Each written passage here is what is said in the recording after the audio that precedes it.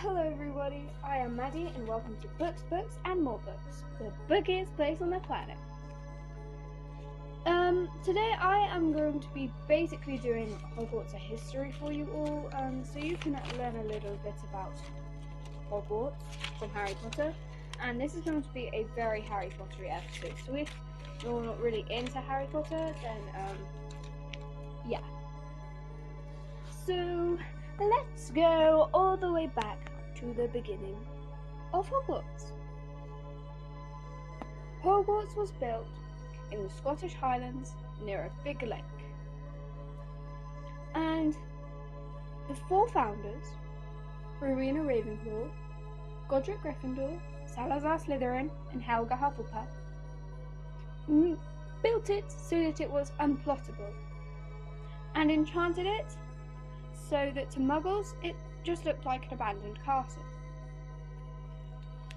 The school was established in around the 10th century, and it is one of the finest magic institutes along with Durmstrang and Beauxbatons.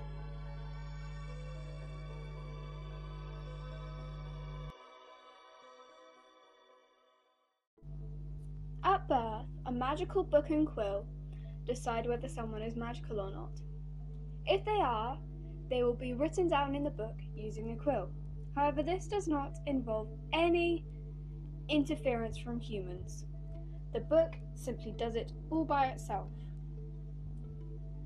Once they have been enrolled, an owl will be delivered to the child when they become 11. However, if the child is Muggle-born, a member of staff will come to their house and tell the parents. Once the students get to the school, they will be sorted into their following houses: Ravenclaw, which is for the intelligent, creative and wise; Gryffindor, which is for the brave; Slytherin, which is for the cunning, ambitious and sly; and Hufflepuff, which is for the patient, the hard-working and the loyal. These were all named after the founders of Hogwarts. They all chose an animal that they liked. And a fun fact, the Ravenclaw logo isn't actually a raven, it's an eagle. The four founders decided that the motto should be Draco Dormens Nunquam Titilandus, which in Latin translates to never tickle a sleeping dragon. And it's a pretty good piece of advice, and honestly I can just picture like Gryffindor going up and tickling a dragon, and Salazar's like, "Hey, Godric, never do that! Hang on, we should make that our motto!" And so on. It would be pretty funny actually. And now for a bit of architecture of Hogwarts, I think.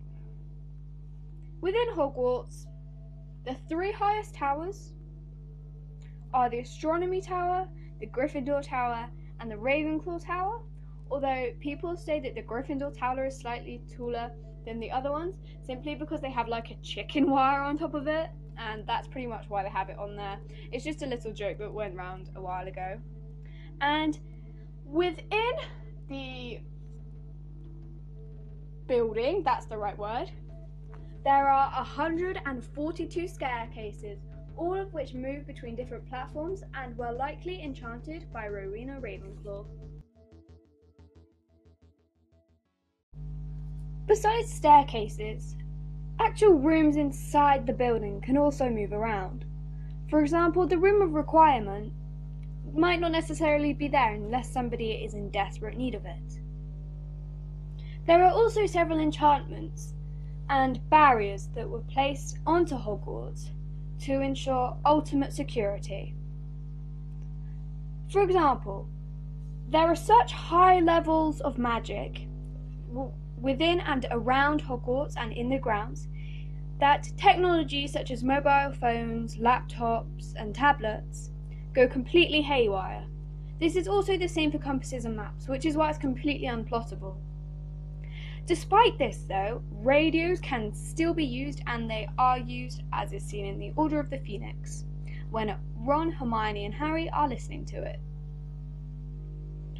You cannot apparate in or out of Hogwarts. And, as Hermione says, honestly, have you not read Hogwarts history? And hopefully after this you have, but, we'll go with it.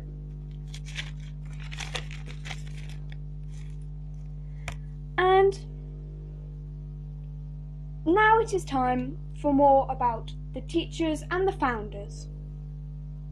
Slytherin's opinion on running Hogwarts was, we'll teach just those whose ancestry purest. So, in turn, he wanted to just have purebloods in the school. However, the other three founders disagreed. So, Salazar Slytherin decided that he would leave the school, but before he left the school, he built a chamber to house a basilisk. And in the hope that once his heir had returned to Hogwarts, he would open the chamber and unleash the basilisk, which had been used to purge all the Muggleborns of the school. And we will find out more about that later on in the podcast. Now we're going to talk about some of the main events that happened since Hogwarts' founding. And our first is all about the Triwizard Tournament. 300 years after the school was founded, begun the Triwizard Tournament, an epic quest of strength where three champions, one from the school of Hogwarts, one from Beauxbatons, and one from Durmstrang, would compete together in a ferocious competition where people died as a result of the tasks. It was not for the faint-hearted, but if so much as someone joked and put their name in the goblet of fire, they may well be picked, and consequences were dreadful. After 600 years of competition being run, the death toll became too high, and in turn the tournament was cancelled. However, later on, as you know, it came back when Harry Potter was in his 4th year, and he should not have been allowed to compete, as to the rule that they had put in about not being able to compete if you are under 17. However, Harry cheated this, and we could see within the book how very difficult this actually was. Our next big event was on the 29th of November 1926. The Daily Prophet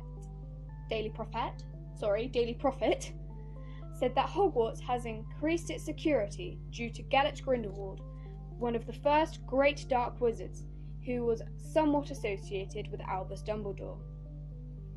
Many students were sent home early, and the headmaster had to have a meeting with the parents to address what hazards were to come about. As we now know, Albus Dumbledore eventually ended up defeating Grindelwald in his epic duel, which was one of the most heroic things that had happened in the history of wizarding. Number 3. In 1942 to 1943, Tom Riddle opened the Chamber of Secrets in his 5th year. Myrtle Warren, a young Muggleborn, was killed, and the Ministry of Magic threatened to close the school so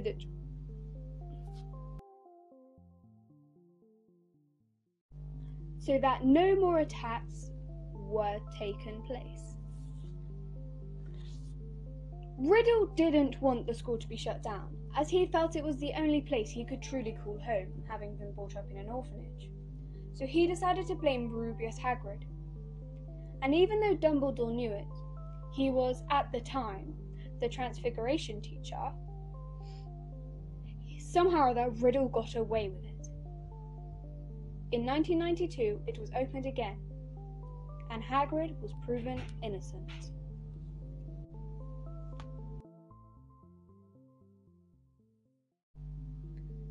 Hogwarts' involvement in the First Wizarding War. In the 60s, dark magical activity increased, and Voldemort's first ascent to power had begun. He wanted to overthrow the Minister for Magic, Eugenia Jenkins, who was good at keeping pureblood riots and squib marches under control. The Minister for Magic became under threat, and she ended up out of office, like her successor. Hogwarts was the one safe haven left, because Albus Dumbledore was the only one that Voldemort was truly scared of. This meant that many parents preferred to keep their students at school if they had any sense, as they were better protected than they could be at home.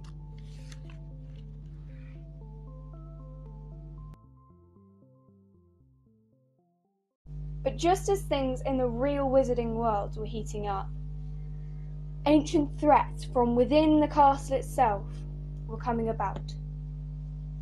A student named Jacob had begun to search for the fabled cursed vaults, 5 rooms of ambiguous origin that were hidden somewhere within the castle with treasures even older than the school inn. As the Chamber of Secrets was thought to be a myth, had been proven true only a few decades prior, Jacob was obsessed with it and broke rules just to find these simple, possibly real vaults. He finally found them. Tampering with magic that he didn't understand, he seemed to unleash a curse on the school, encasing the castle in ice and injuring students. Rumours went round that he had cursed himself insane, but Jacob did manage to break into the vault and make the ice vanish. He was expelled, and the story was covered in the Daily Prophet. However, teachers attempted to cover this over, and as a result of successful cover-up, nobody believed that they existed.